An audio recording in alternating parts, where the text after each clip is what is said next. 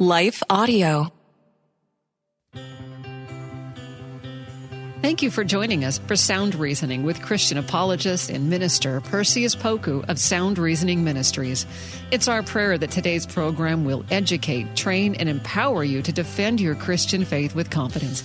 Perseus has his bachelor's in history and a master's degree in apologetics. We hope you enjoy this time of equipping so that you can answer questions to defend your Christian faith effectively. Now here's Perseus Poku on Sound Reasoning. Welcome to Sound Reasoning. I'm your host, Perseus Poku. On today's episode, we wanted to talk about a war of ideas. A war of ideas. And after a word from our sponsors, we'll get started on the topic today. Hello, folks. My name is Derek Greer, and I'm reaching out to fellow pastors and church leaders just like you to join me and other Christian leaders and organizations throughout the nation as we come together on June 8th and 9th for National Unity Weekend. Together, we will show the love of Jesus as we serve our communities on Saturday, June 8th, and then preach from a shared text on Sunday, June 9th. To register, go to unityweekend.com. That's unityweekend.com to join us as we unite the church and unite the nation.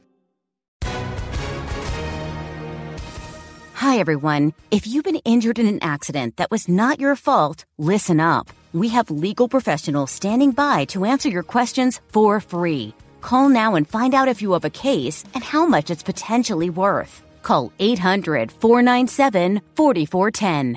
I'm here with spokesman John Wolf. So, John, tell everyone listening who should call right now. Well, Maria, first off, thank you for having me here. It's always nice to answer the listeners' questions. Now, as far as who should call in, anyone who's been injured in an accident and think you deserve compensation, give us a call right now. 800-497-4410. You'll find out if you have a case and how much it's potentially worth. Thanks, John. You heard it, folks. Take advantage of this opportunity and call now. 800-497-4410. Advertisement sponsored by Legal Help Center. May not be available in all states. And when I talk about a war of ideas, I'm referring to the various worldviews that exist around us.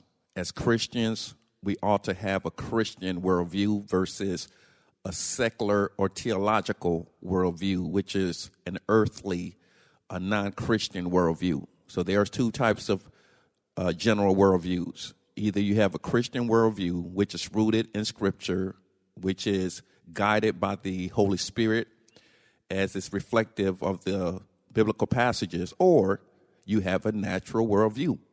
And then there may be some who are trying to combine both worldviews, but that's still unbiblical. The Christian worldview must be rooted in Scripture, must be guided by the Holy Spirit, must be inspired by God Himself. And so when we look around us, if we're going to be totally honest, there's a lot of different views concerning God, concerning salvation, concerning romantic relationships, concerning true friendship, concerning parenting, concerning religiosity, concerning worship, just a broad scope of different ideologies.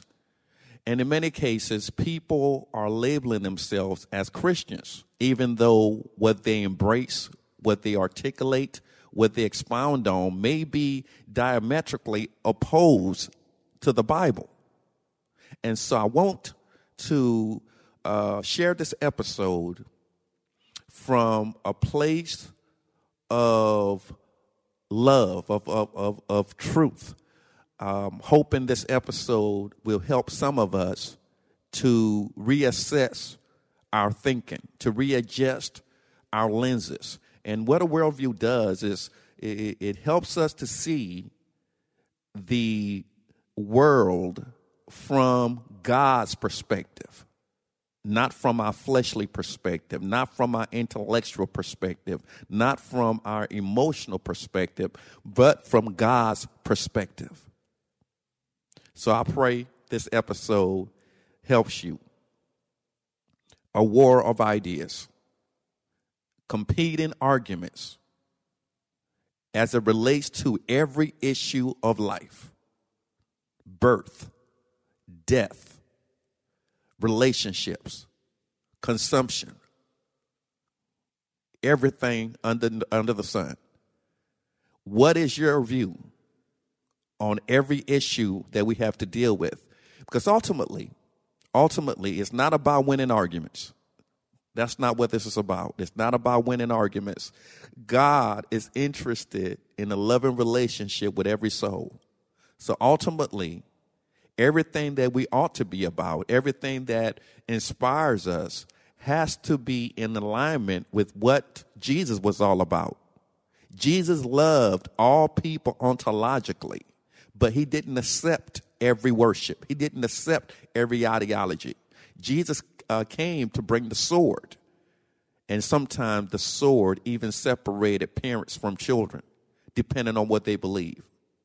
So as Christians, we are indebted to the Word of God for pointing us in the right direction. As Christians, we're obligated to stand up for the things that Jesus would stand up for and to denounce the things that Jesus would denounce. But we're doing it from a loving perspective, not out of hate, not out of rationalization. Our goal is not to win arguments, but our goal is to share the good news of Jesus Christ. And in doing so, others may have a chance to also have their own personal relationship with him. That's our goal. Then our goal also is to be in good standings in terms of our relationship with God. We can't say we love God and then disobey what he's asking us to do. He's asking us to share the good news. He's asking us to make disciples. Those are the two major tenets of our faith, is to go out and share the gospel and then to make disciples. So our lives should be constructed around those two pillars. Evangelism is not just for the pastors. It's not just for the elders. It's not just for the deacons. Evangelism is for everyone, every Christian, everybody that claims to have been saved by Jesus Christ. Those two pillars are binding upon our hearts for all believers, for all Christians. We can't say, I'm an introvert, so I'm not going to share the gospel. We can't say I'm reserved, so I'm not going to share the gospel. You can even say I'm scared, which is legitimate, but it doesn't take us off the hook. All of us have been called to share the gospel in our own way. So our lifestyle has to be altered around the two pillars of evangelism and discipleship. And the reason why this is important, because in Galatians, the first chapter, we learn that there are those who engage in scripture twisting. They engage in scripture twisting. They hurt people. They mislead people. They use Christian verbiage and biblical vocabulary to lead people astray. And the only way lost people are going to be pointed back to the light if the light allow the Holy Spirit of God to illuminate through them, which is you and I. God wants to use us as vessels and illuminate the light that he has through us. We're not the creator of lights. We're the bearer of lights. So when we talk about war of ideas, wherever we go in our society, there are people who hate God and people who are willing to offer a counterfeit interpretation of who God is and what salvation is all about. And God has called us to stand in the gap. So the Christian worldview, the Christian ideology offends a lot of people. But we have to make sure that we are ready, that we are equipped to stand up boldly for God, for truth, that others may have a chance to develop a true and authentic relationship with Christ himself. It is no fun seeing people being led astray by people who claim to be ministers of the gospel. It is no fun watching people being led astray by people who boldly proclaim that God doesn't exist. So we have to fight on all fronts. But first, we have to make sure that we're equipped.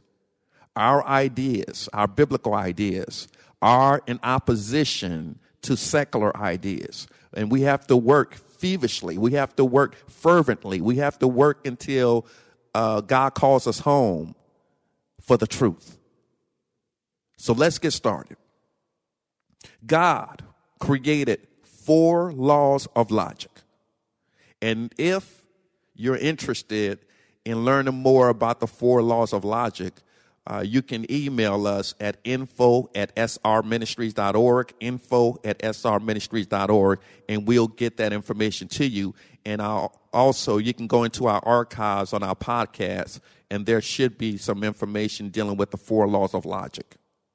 Now, some of you all are familiar with logic based on classes you've taken in school, and that's a good thing. But in school, we see logic, or we are introduced to logic from a Greek perspective. We talk about Socrates. We talk about Aristotle and how Aristotle introduced many people to Aristotelian logic. That's what they call it. Let us take a break to recognize our sponsors, and we'll be right back. Hello, folks. My name is Derek Greer, and I'm reaching out to fellow pastors and church leaders just like you to join me and other Christian leaders and organizations throughout the nation as we come together on June 8th and 9th for National Unity Weekend. Together, we will show the love of Jesus as we serve our communities on Saturday, June 8th, and then preach from a shared text on Sunday, June 9th. To register, go to unityweekend.com. That's unityweekend.com to join us as we unite the church and unite the nation. But logic wasn't created by Aristotle. It was discovered by Aristotle. God created logic for us. It came from the nature of God. Logic are rules that govern proper behavior. That's what logic is. They are rules that govern proper behavior. So God gave us 4 laws of logic, and is binding upon all men and women, boy and girl, all around the world. If you're human, God has given us these 4 laws of logic, and these laws of logic can be categorized under general revelation, which is different than special revelation. Special revelation is afforded to believers only. General revelation can be acquired whether or not you're a Christian or not a Christian. It's almost like math. You don't have to be a Christian to know math or to be able to do physics. You don't need to have special revelation for that. God has given humanity information under general revelation that we all can acquire if we apply ourselves. So Aristotle was able to deduce what God had already put here. But here are the 4 laws of logic. The law of identity. The law of identity. When we read in the scriptures where God says something like, "Hear, O Israel, the Lord your God is one." Or if we see the phrase, "He is the God of Abraham, Isaac, and Jacob," that is the law of identity. When God is referred to as the God of Abraham, Isaac, and Jacob, what Moses is saying, or the writer is saying, is that this is the God who guided Abraham. This is the God who guided Isaac. This is the God who was with Jacob. And this same God will be with us. So this is not the God of the Canaanites. This is not the God of the Amorites. This is not the God of the Sumerians or Samaritans. This is Jehovah God. That's his identity. He is the God of Abraham, Isaac, and Jacob. This is important because if you worship Baal, it's not the same as worshiping Jehovah. He's identified himself. God has identified himself as the God of Abraham, Isaac, and Jacob. And he's not the same. We can't get his identity mixed up with other gods. In the same way, when God tells you to do something, God is not confused. God knows you from someone else. It's the law of identity. If you own something, you say, this is my car. This is my wife. This is my husband. Or if it belongs to you, that's what we say. It's the law of identity.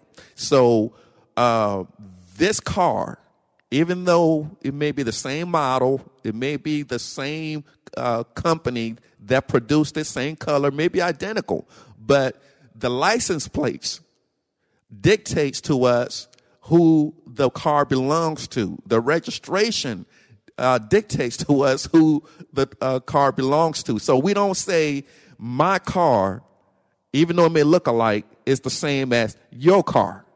That's the law of identity. So God placed that in our lives.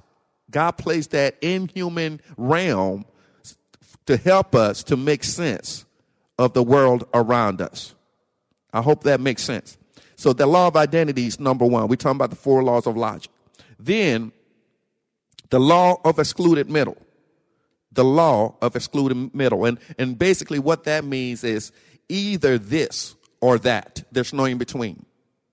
Either this or that. There's no in between. It's the law of excluded middle. E-X-C-L-U-D-E-D. Excluded middle.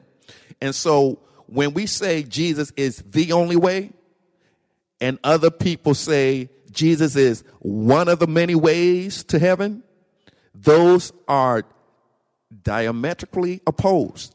There is no in between, unless you try to create a doctrine that appeases both sides, like the doctrine of purgatory. And that doesn't exist. So the doctrine of excluded middle says either this or that, either God or no God. It has to be one. There's no in between. Either Jesus is the only way or he's not the only way. There's no in between. Then number 3, the third law of logic is the law of logical inference. The law of logical inference. Sometimes you have individuals that say, well, I don't see it explicitly verbalized or written in the Bible, so it's okay for me to do this or that. So what they want to see is something like John shall not kill Bill, or John shall not steal a house from Bill. They don't see it in the scriptures, according to them. If it's not blatantly, explicitly stated in the scriptures, then then to them it gives them a license to do what they want to do. But the problem is, the Bible has principles on everything we deal with in life. There is a scripture for that. Some years ago, when people started using apps on their phones or on their tablets, the commercial was there was an app for that. Well, even before that, we already knew as Christians that there were principles for that. There are scriptures that deals with everything in life. When we talk about how old the earth is, a lot of times we use logical inference based on scripture to determine what we believe the age of the earth is. So just because it's not explicitly verbalized doesn't mean that the principle is not there. The Bible is full of principles. Just like dealing with bioethics, dealing with fertilities. Where in the Bible does the Bible say that it's okay to go through fertility treatment? Now, I'm not saying it's not biblical. I believe it is, but I'm just using it as an example. So if you use the law of logical inference and go through the scriptures, you can see there's an argument for or against some of the modern discussions that we're engaged in. So that's what the law of logical inference talks about. It's not blatantly or explicitly stated. However, it's inferred. Then the last law is what I want to deal with along with law number one. Law number one was the law of identity. Then we went to law number two, the law of excluded middle. Then number three, the law of logical inference. Then this final fourth law is the law of non-contradiction. And the law of non-contradiction basically says two opposite statements cannot be both true at the same time in the same sense. Two opposite statements cannot be both true at the same time in the same sense. So when God says he's the only authentic God, and someone says, no, there are multiple gods, those are contradictory. They both cannot be true. They both cannot be true.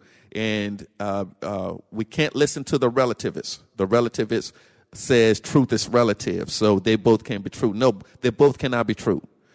Two opposite statements cannot be both true at the same time in the same sense. So that's the law of non-contradiction. So if we look at the law of identity, where God has introduced himself in the scripture saying he's the God of the universe. He's the one that created everything, that he's a jealous God, meaning that we should not give our worship to false gods.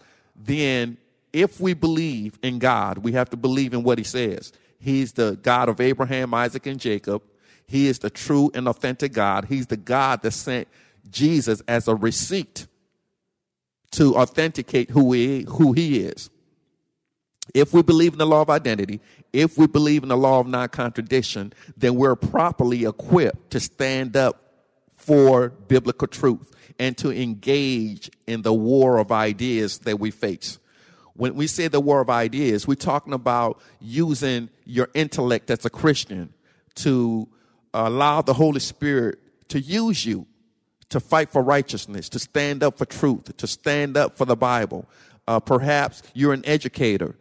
God is calling on you to compose books that reflect his nature, not some of these textbooks that are being skewed and created to indoctrinate our children and trying to introduce them to sexuality in the first, second, and third grade. We have to stand up for truth. So if you have that gift to write, you have that gift to teach, then why not allow God to use you in that realm? Or you may be a doctor. And right now, there are a lot of doctors who have forgotten their Hippocratic oath. They don't even think about it. You must reflect the light of God. You must show these other doctors that life really do matter, and we shouldn't help anyone to die. We shouldn't help anyone to end their life because they're in pain. That's not a Christian worldview. The most loving thing is to preserve life. The most loving thing is to help people with their pain. But it's not a loving thing to help people in their life. Life is precious. Life means something. Suffering is not always a bad thing. And that's the message we have to articulate if you are a doctor.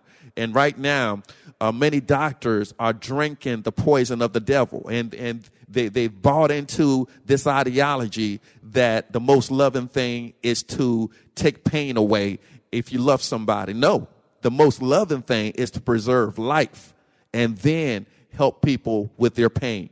But we can't allow the patients who are incoherent to dictate to us what should happen, because life trumps everything. Life supersedes everything.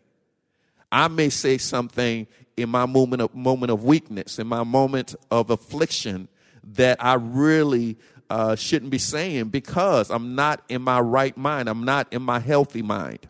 And even if I am in my right mind, it goes against what God endorses. We should not help people take their lives. We should not help people take their lives. So the law of non-contradiction, the law of identity, reminds us that there is one authentic God, the God of the universe, the God of Abraham, Isaac, and Jacob.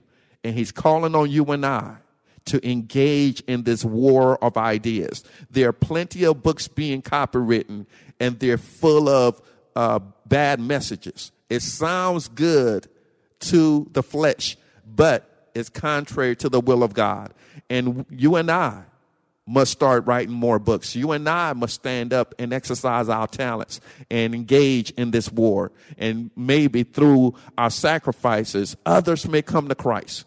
Through our sacrifices, others may ask, how can I know this Jesus that you're talking about? So God has gifted all of us. God has given us what we need to stand up boldly during this fight. Whatever your gift is, use it for Jesus Christ and give him the glory and watch what he can do through you. Well, our time has come to a close, but we'll continue this series on the war of ideas. There's a lot we want to get into. We want to get into the cults. We want to get into polytheism. We want to get into the occult. We want to deal with scientism. There's a lot that we want to unpack so you'll be properly equipped to engage in the people around you and the ideas that we face. Again, we thank you all for your prayers. We continually ask for your prayers and your support financially. If you want to give, go to our website, srministries.org, or P.O. Box 582-306, Elk Grove, California, 95758.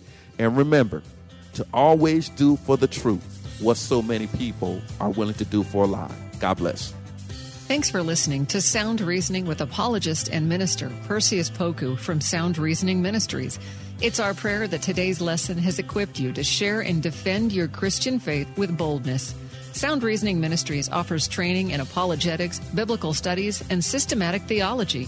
Join in on discussions on Facebook at Sound Reasoning Ministries. For more information about the ministry, to send an email, ask a question, or support the ministry, visit online at srministries.org. That's srministries.org. Listen again next week at this same time. And remember, Titus 1:9 says, hold firm to the trustworthy message as has been taught, so that you can encourage others by sound doctrine and refute those who oppose it. Sound Reasoning Ministries, srministries.org. And as always, we would like to thank our friends at Life Audio for their partnership with us on this broadcast. If you go to lifeaudio.com, you'll find dozens of other faith-centered podcasts in their network. They've got shows about prayer, Bible study, parenting, and a lot more. Please connect to. Hey everybody, I'm Dale. And I'm Tamara. And we're hosts of the Kainos Project podcast, where we help you tackle ancient Christian truths in everyday settings. The word Kainos means new, and that's exactly what we want to do on our podcast. Bring something new from what is old in our faith. And on this show, you might hear us explore topics like what the Bible has to say about student loan forgiveness, discuss how the Satanic Temple affects our view of religious liberty in America, or even question why is it that so many people are having rapture anxiety. To learn more about the podcast, go to lifeaudio.com.